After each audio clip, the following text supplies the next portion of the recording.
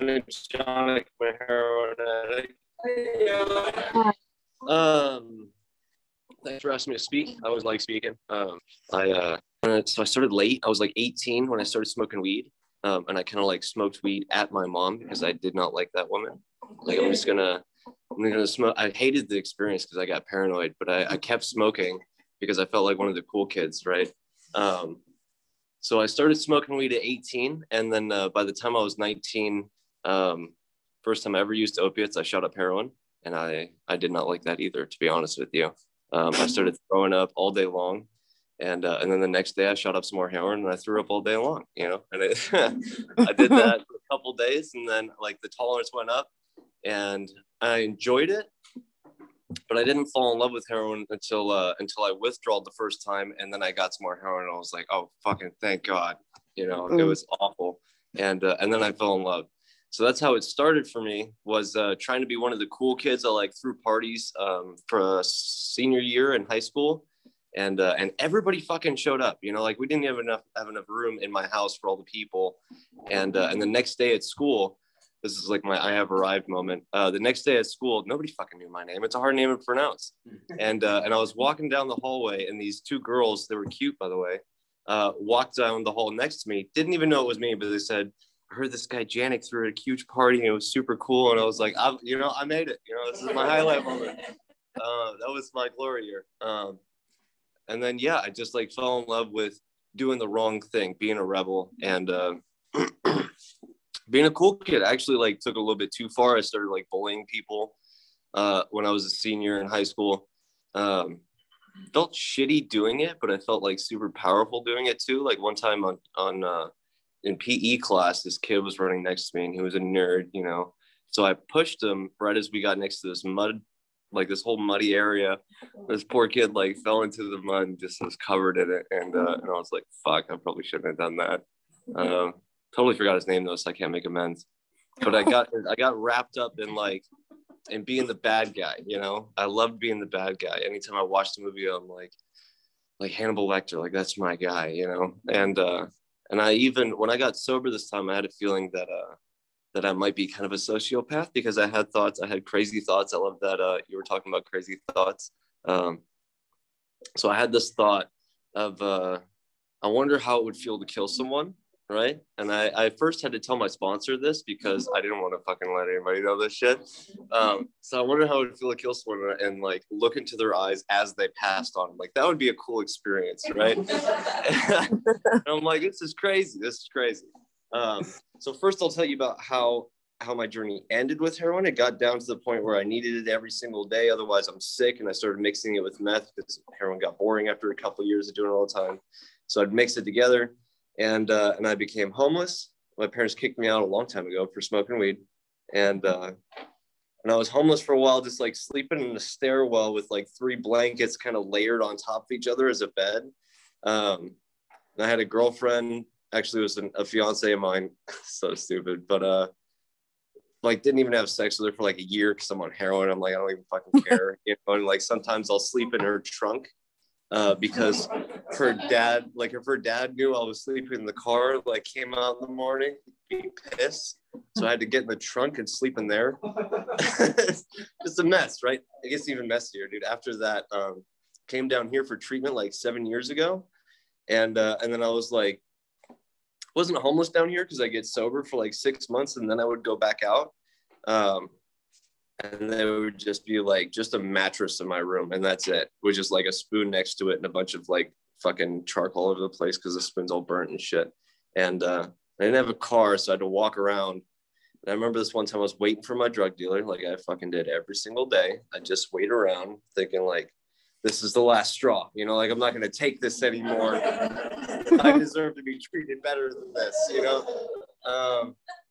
And then I'd sit there and think like, dude, you know, you're not going anywhere. You will wait here as long as it takes. And I waited there as long as it fucking took. And this one time I had this dealer that was a chick, and I thought about robbing her so many freaking times, but I didn't get up the courage to do it because I'm a pussy. So she's like maybe like 80 pounds, right? And she's doped up on Xanax and just blacks out, forgets I'm even outside waiting. So this one time I was waiting for her, And I asked her what's wrong. I had to take a shit, so I just like went into the bushes and took a shit, and I had one sock. That's it. It was my lucky sock. That's all I had left. That's all I had left was one sock. So I took the sock off, and I was like, I need something to wipe with. So I wiped with my lucky sock, and luckily, like when you have heroin shits, you don't really have much residue. But I was like, I'm not gonna throw it away, right? So I put my lucky sock back on, and I just like waited for her to bring out the heroin. She came with this like fucking horse needle. I didn't have any needles left. Oh god, I was just bleeding all over the place. And I worked as a waiter in San Clemente at it's called Writers Club, and I was shooting up in the bathroom because I can't make it all the way through an 8-hour shift without using. Like, there's no way. So I'd shoot up in the bathroom, and I'd be serving these people food with blood like running down my arms, because it's just I'd have to try for a while to get it. It's just a nightmare. And that's how my using went. Yeah, that's pretty much how it went. It was a disaster. It was not cool. It wasn't fun. I remember when I first got out here, I'd go to like the bars to hit on chicks, right? And my favorite line would be like, yeah, I used to be an ex-heroin addict, and be like, oh, you're so sexy. And I think in my head, like what it actually was like. And I'm like, you guys are so dumb. Like, it's not attractive at all. It's so disgusting. Yeah.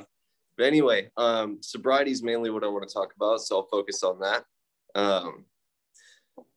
When I got sober this time, I'll talk about last time first. So I got sober last time. I had 11 months. And I had 3 sponsees, so I got all the way through my 12 steps, right? And I was expecting some miracle, and it just didn't happen for me. I was like not really all that excited about life still. Sponsoring people was cool, and it was just I wanted to do something crazy, It's like life is getting boring. I want to do something crazy. So me and my friends planned a trip to EDC, and I love raves. I fell in love with raves when I was like 18. I love that shit. And this guy at the rave, my first day at the rave was sober. I had a blast. And the second day of the rave, this guy just put out a line of ketamine in front of me. And he said, do you want to hit? And before he even finished the sentence, I sniffed it up, Didn't even think about it. It literally didn't even cross my mind. I just sniffed it up. And right after I did it, I was like, fuck, how am I going to tell my sponsees? And the next thought is like, nah, they'll never find out. I'll be good, They're not going to know. I'm just going to party while I'm here in Vegas. And then when I get back home, I'll be fine. My friend that I brought with me is not an alcoholic. He had some Molly, a little bit left over after the rave. Who has Molly left over after a rave? That's what I'm thinking, but crazy. And he's like, here, can you hang on to this for me? I'll probably use it in like a month or two. And I'm like, yeah, I'll hang on to that for you, not a problem. And so I found a needle and I shot up the Molly immediately, like the hour I got back. And I did not enjoy it all that much. It made me like super hot and sweaty. And I was like, I need to go find some heroin. So I went down to the beach in San Clemente at like 12 o'clock at night and found some like, I don't know, 17-year-old wannabe gangbangers that knew where to find heroin. And I bought some heroin and I was off for like 3 months. And so when I was using, I got my girlfriend pregnant, and I was like, fuck, I'm going to be a dad. Like, oh shit.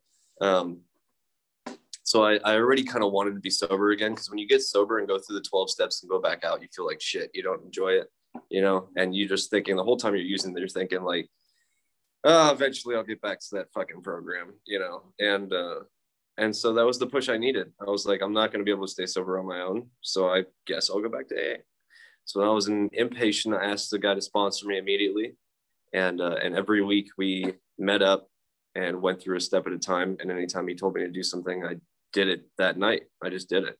And I didn't really hang out with people in the sober living. I just walked. I lived next to Aragon. So I just walked, like, it took like an hour to walk there. So I walked to Aragon, and they usually had like a couple meetings going at a time. So I'd just stay all the way through because I had nothing better to do. I had no car, no job, nothing. So I'd go to like, I don't know, 9 or 10 meetings a week for like months, just kind of doing that thing, going to treatment. And that was my life. And it was chill. I was chill with it. And I finished my steps in about 6 months. I started doing like little things of service. Like I would do someone else's chore in the sober living, and I wouldn't tell anyone about it, just because somebody told me to do it. And I was like, sure, I'll do it. Whatever you need. I'm done with shooting heroin. So I started doing little things like that, or like going to the grocery store, and I knew this guy like loved this certain type of drink. So I bought a couple of certain types of drinks, put it in the fridge, and didn't say anything. and I went to a lot of the beach meetings here, and people always leave trash at those beach meetings. There's always trash there. So I went around picking up cigarette butts and throwing it in the trash, you know, quietly. And another thing I did was I started texting my sponsor a gratitude list every day. Been doing that for years now. So every night he told me to meditate and think about my life without three things and how it would be, and to actually feel the gratitude for these three things. So I started simple with like a toothbrush and a shower and like some shampoo, because I went for quite a while without showering. And I remember the feeling of that first shower after being homeless. I was like, thank God for a shower. It was an amazing feeling. And so I started simple with things like that, and I just kind of kept doing it, and that it got me into meditation too. After meditating for like, I say 6 months, I had like a white light experience where my God kind of entered me, and that sounds super weird, but that's what happened. Yeah, I had kind of this white, like I was envisioning my body, and then like a white light filling it, and I felt completely loved and whole. And that was amazing for me. I felt like I was floating. So I sat there and did it for like 30 minutes. I'm like, how long can I make this feeling last? You know, I'm such a drug addict with it. And I've been doing it every day since. I love meditation these days, but I didn't enjoy it for 6 months straight. That was a hassle. And so I'd like to get back to the crazy thoughts. Some of my crazy thoughts when I'm sober is like, I'll be driving down the freeway and I'll be like, man, I need to shake things up a little bit. Like, what'll happen if I just take my wheel and I just yank it? You know, like what'll happen? And another crazy thought. So there's this guy that's just bugging the shit out of me right now. I still have crazy thoughts these days. But there's this guy that's bugging the shit out of me, right? And he goes to one of my meetings that I go to weekly. He's got maybe like 60 days, 90 days, something like that, right? And he always gets up and shares every single week. I'm like, shut the fuck up. But he like starts saying, every single share, he starts off like, welcome to the newcomers, you know, like I found my home here. I'm like, dude, you're fucking new, man. Like, shut up. It just drives me nuts. But a crazy thought will pop and like cross through my head. I'm like, I'm gonna slash this guy's tires, you know, or just to show him, because he's bigger than me. I'm not gonna go up and fight him, you know, like he'll kick my ass. Oh man.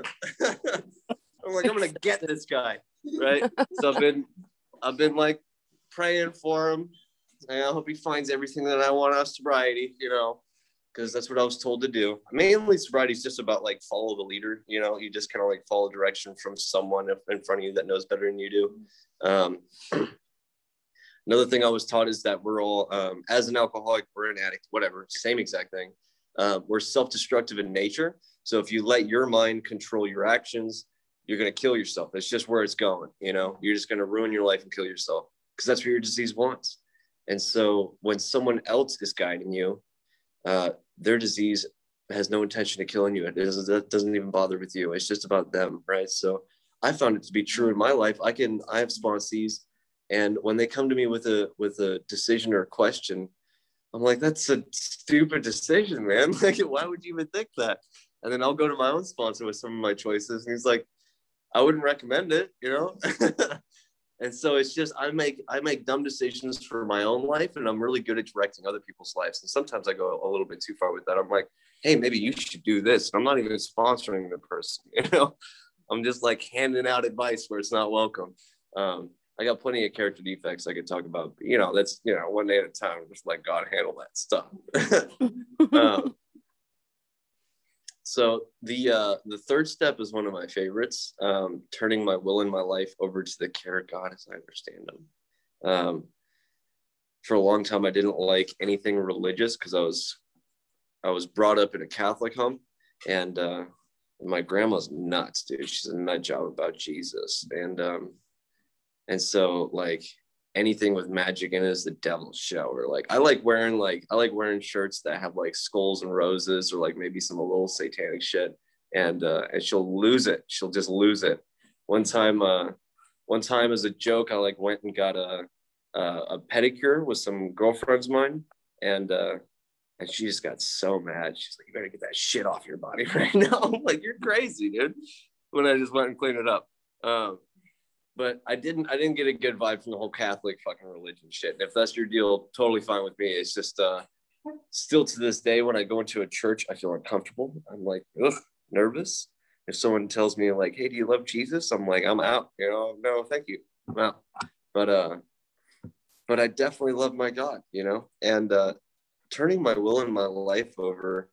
It's funny because back when I was newer, I'm still pretty new, like 2.5 years, not all that much time, but back when I was newer and I'd get asked to lead or like share something, I was like, I'm nervous, you know, like, what do I do? And I asked my sponsor and he's like, well, why don't you let God in first?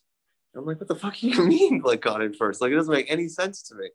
And nowadays, after I had that kind of that spiritual experience of having that white light experience, my meditation, that's what I do. You know, before I lead or share in a meeting, I meditate and I kind of let God into my body, and it fills me with love and it kicks the fear out, you know, and it's easier to just kind of be honest in my shares and just kind of tell you my experience with it. And it just kind of comes off better, because usually when I'm scared, I'm just sitting up here like, you know, and I start shaking. And I can still do that sometimes these days because I'm very much addicted to Red Bulls. And if I drink too many, I'll have a panic attack. And I'll just come share and I'll be like, my heart's beating out of my chest. Like, I don't know. I don't want to talk about shit right now. But with the third step nowadays, what I think about is I have a daughter, right? And she's about a year and a half old now, almost 2. And when she gets scared, like I'll let her run around the playground and play. And when she gets scared, she runs behind my leg and hugs my leg, you know, because she knows that I'm safe. And that's kind of how I think of the third step nowadays, like turning my will and my life over is, and I'll kind of run around and I'll play. And sometimes I'll pick up something that I shouldn't be playing with, you know, in life. And it'll freak me out a little bit. And then I'll kind of run and hide behind my God's legs real quick. And that's kind of how I see it. So I'll connect myself into it. I'll pray, I'll meditate, I'll help another alcoholic, go to a meeting, share. All these things are just different ways for me to connect into my higher power and feel safe. And that way it's easier for me to be of maximum service to my fellow man. You know, as I say, it's my primary purpose. So my goal in life is to be as helpful as possible to other people, because I've taken a lot of shit from people. I remember my mom had a whole bunch of jewelry, right? My parents make a lot of money, and nothing ever went missing in that house until I turned 19. And all of a sudden shit just started going missing, you know? And they're like, maybe it's my drug addict son. And I'm like, it wasn't me, you know? I'm the only one there. But I stole every single piece of jewelry that woman had, except for her wedding ring and this one necklace, right? And so one time I came in there and I was just withdrawing and I needed something. So I looked through the cupboards again because they're not home. And I found that one necklace, right? And I took it to the pawn shop that I always went to, you know, feel comfortable going to the same place over and over again. So I always went there, and they knew that I was a drug addict. This is not my shit. So I tried to give them this golden necklace, and they offered me like 40 or 50 bucks for it. And I was like, something like hit me. I was like, I can't do this, you know, like, it's just, I can't do this. And I took it back home. And I didn't get high that day. I continued to get high after that. It's not really like some spiritual awakening, but I didn't get high that day, right? And I put the necklace right back where I found it so they wouldn't know that I took it. And when I got sober, she wore that necklace in front of me fucking nonstop. And every time I saw it, I was like, motherfucker. And she had no idea that I tried to take it. She just loved that neck. It might have been because she was the only one she fucking had left. But yeah, wore it from me all the time. And every time I saw it, I was like, thank God I didn't steal that necklace, you know, because it looks good on her. And another time, my sister, I love my sister to death, and she had jewelry too, and I'm like stealing her shit, and she just wanted to know where it was so she could go buy it back. And I wasn't gonna tell her, like, I gave it straight to some like dude on the street, like, you're not gonna get that back, you know. She's like, just tell me where you got it and I'll go buy it back. And I wouldn't tell her, you know, because I didn't really have an answer for her. I'm like, you know, Big D's got your necklace, like, what do you want me to say? I have no idea. And so she asked me, she was like, I just want to know what happened to my little brother. And I started bawling, and I was loaded. I was on heroin, and I started bawling. I'm like, shit, dude, this sucks. And there's a whole bunch of other things I did take from people. But nowadays I have a lot to give back, and I love giving back, you know, like after doing it for a little bit, you kind of fall in love with this AA thing. For a long time, I hated it. I hated all the sayings. I hated all the old timers.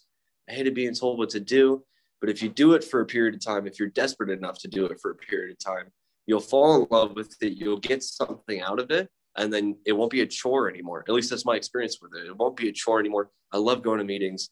I still go to like 6 or 7 a week just because I enjoy it. I enjoy socializing. I like being around my people.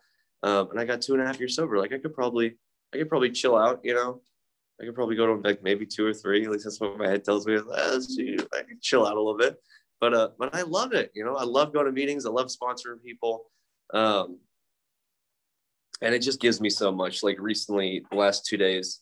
So I'm going through a custody battle with the mother of my kid to like get more visitation rights. She's an alcoholic too, and she has some fear around it. And like, she's a great mom. She's a good person. I don't want to say anything bad about her. But she's scared to let me have my daughter on overnight. So I'm like, all right, let's go to court. And so I missed a mediation appointment, right? She texted me I think it was yesterday. She texted me like, just wondering like, why weren't you there? And I thought my lawyer was going to let me know, like if I had to do anything. So I sent them an angry email. I'm like, what the fuck, because I felt like an asshole.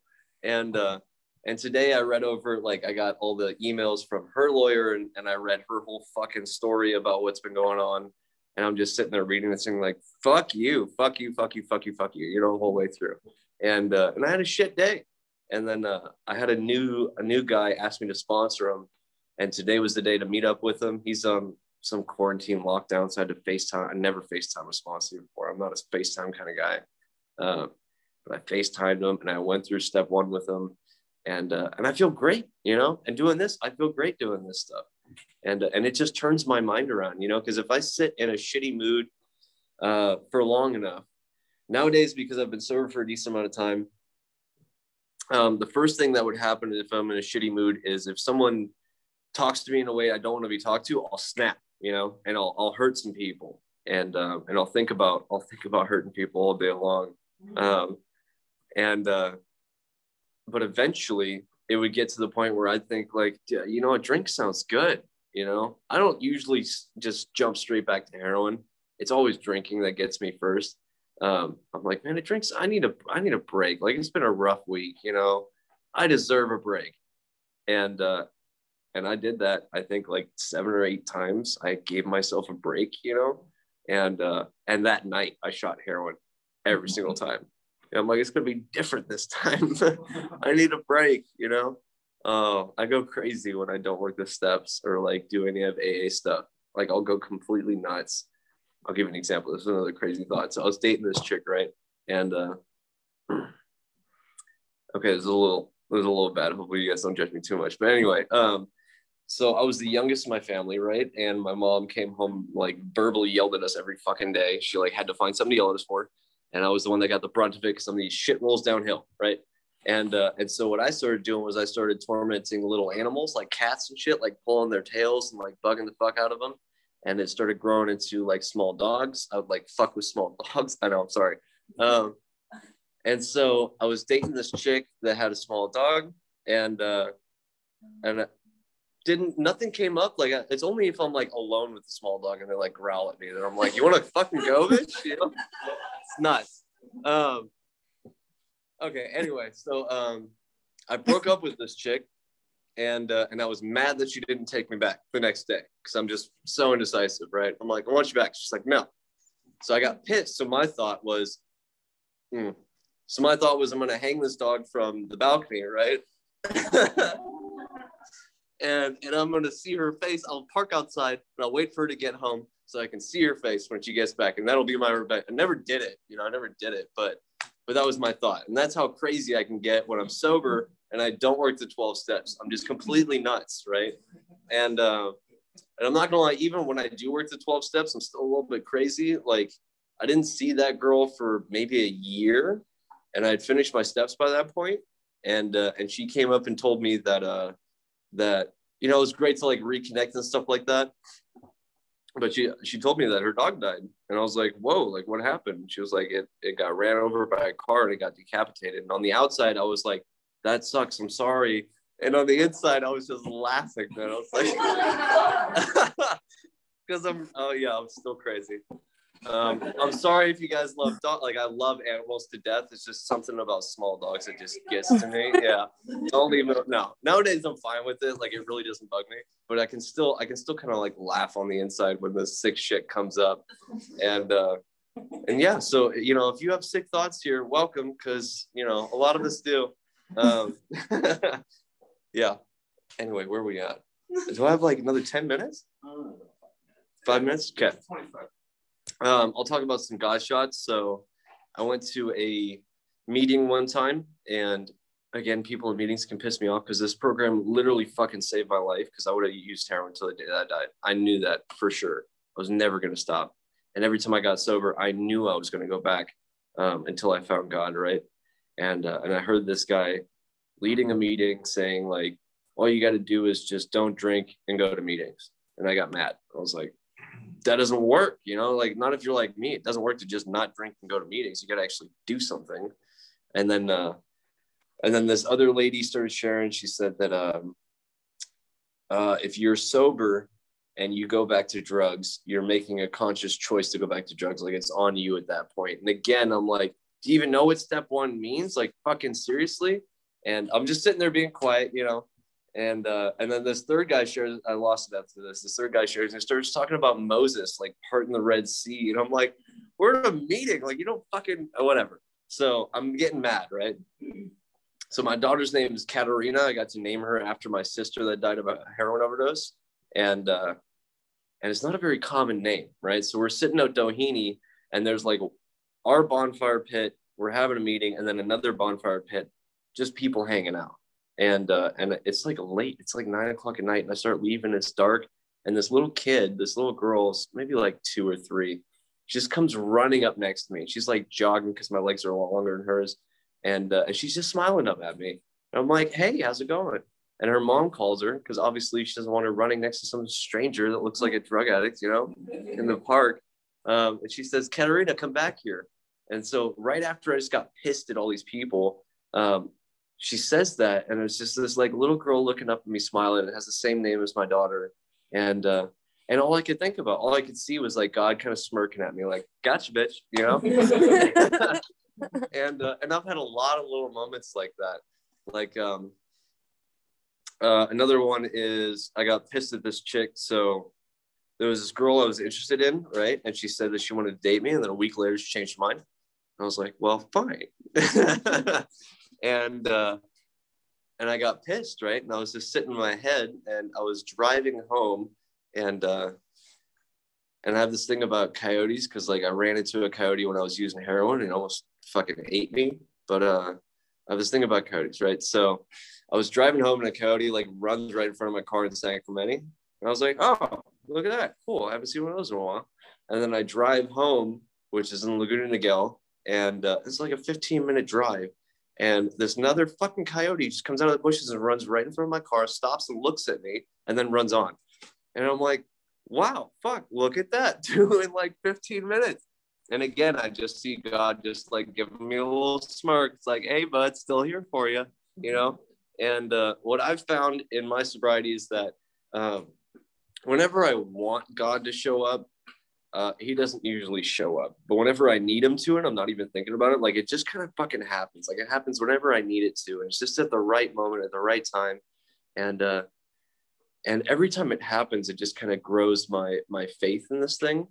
So for me to turn my will and my life over to something like that I don't even know, like, first off, I had to feel it, which I felt it when I was meditating for 6 months, and I had that white light experience. So it was me feeling God's presence, and I felt it, right? But I also have to trust it. And there's little things, I'm sure this will happen for you guys too. If you like stay sober, work the program, it'll show up in little ways. And you'll just be like, hey, look at that. Like, that's weird. That's not a coincidence. There's a tile up here somewhere that says, like, if you don't believe in miracles, expect a coincidence. But I love it. I love that saying, because I've had so many random coincidences, and it'll just reinforce that your God is working in your life, and he's there right next to you. And it's always going to be there next to you, just kind of loving you, That's what I always needed. Was I felt so alone for my entire life, and like nobody ever understood me. And then I felt God loving me, and I feel like through my sobriety and like continuing to work this program, and I always feel safe, you know, and I trust it. I was never able to turn my will and my life over to something I didn't understand, I didn't trust, you know. So it took a while for me to really like get a grasp on step 3. I'm definitely not perfect at it, but to get a grasp on it and really like feel comfortable doing it, I had to believe that I was going to be okay if God took the wheel, you know. And for me these days, that's what made it work for me, was trusting. Just like my daughter running behind my legs, I didn't see her for like the first 6 months of her life because her mom fucking split and ran to Ohio. When I first met her, she was terrified of me. You know, she didn't know me. And then after like doing it for a little bit, like consistently staying with her, she trusts me, you know. And when she gets scared, she runs behind my leg. She knows that I'm daddy and I'm gonna keep her safe. And that's what I had to do with my God, you know. Like I feel safe with them, and I trust it. And it took a while, you know. It takes a while to get to that point. So if you're new here, like don't trip too much on like the God thing. Like it'll just show up right when you need it to, and it'll mean a lot.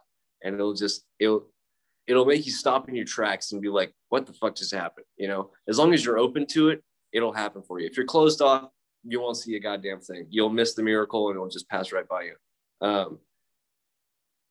have another little story for you. So with my daughter, so this one time she got scared, right? And she ran behind my leg, and this like 7-year-old kid, my daughter's like 1.5 at this point. This like 7-year-old girl walks up and wants to play with her. She's like, is that your daughter? I'm like, yeah, she's my daughter. She's like, how old is she? She's like 1.5 years old. She's like, you want to play? And I was like, oh, she's probably a little bit too young to play with you, you know. And then my daughter got scared, ran behind my leg, grabbed my leg, and this girl walked up to my daughter on my leg and like put her arms around her neck and said like, I want to play. And I just about fucking hit this kid, you know. And so I calmed myself down for a second. I grabbed her arms and like pushed her back, and I was like, she's too young to play with you. But that's something I had to learn in sobriety, was like pausing before I act, because I definitely would have been in prison for hitting a little kid if I didn't do that shit, you know. I get kind of protective of my little girl. But pausing before you act, you know, you got to like think, give God a second to actually have something to say, you know, and life will work a lot better for you. You won't end up in prison so much, you know. So it'll just be easier if you think before you act. If you act instead of react, is what they say in the program.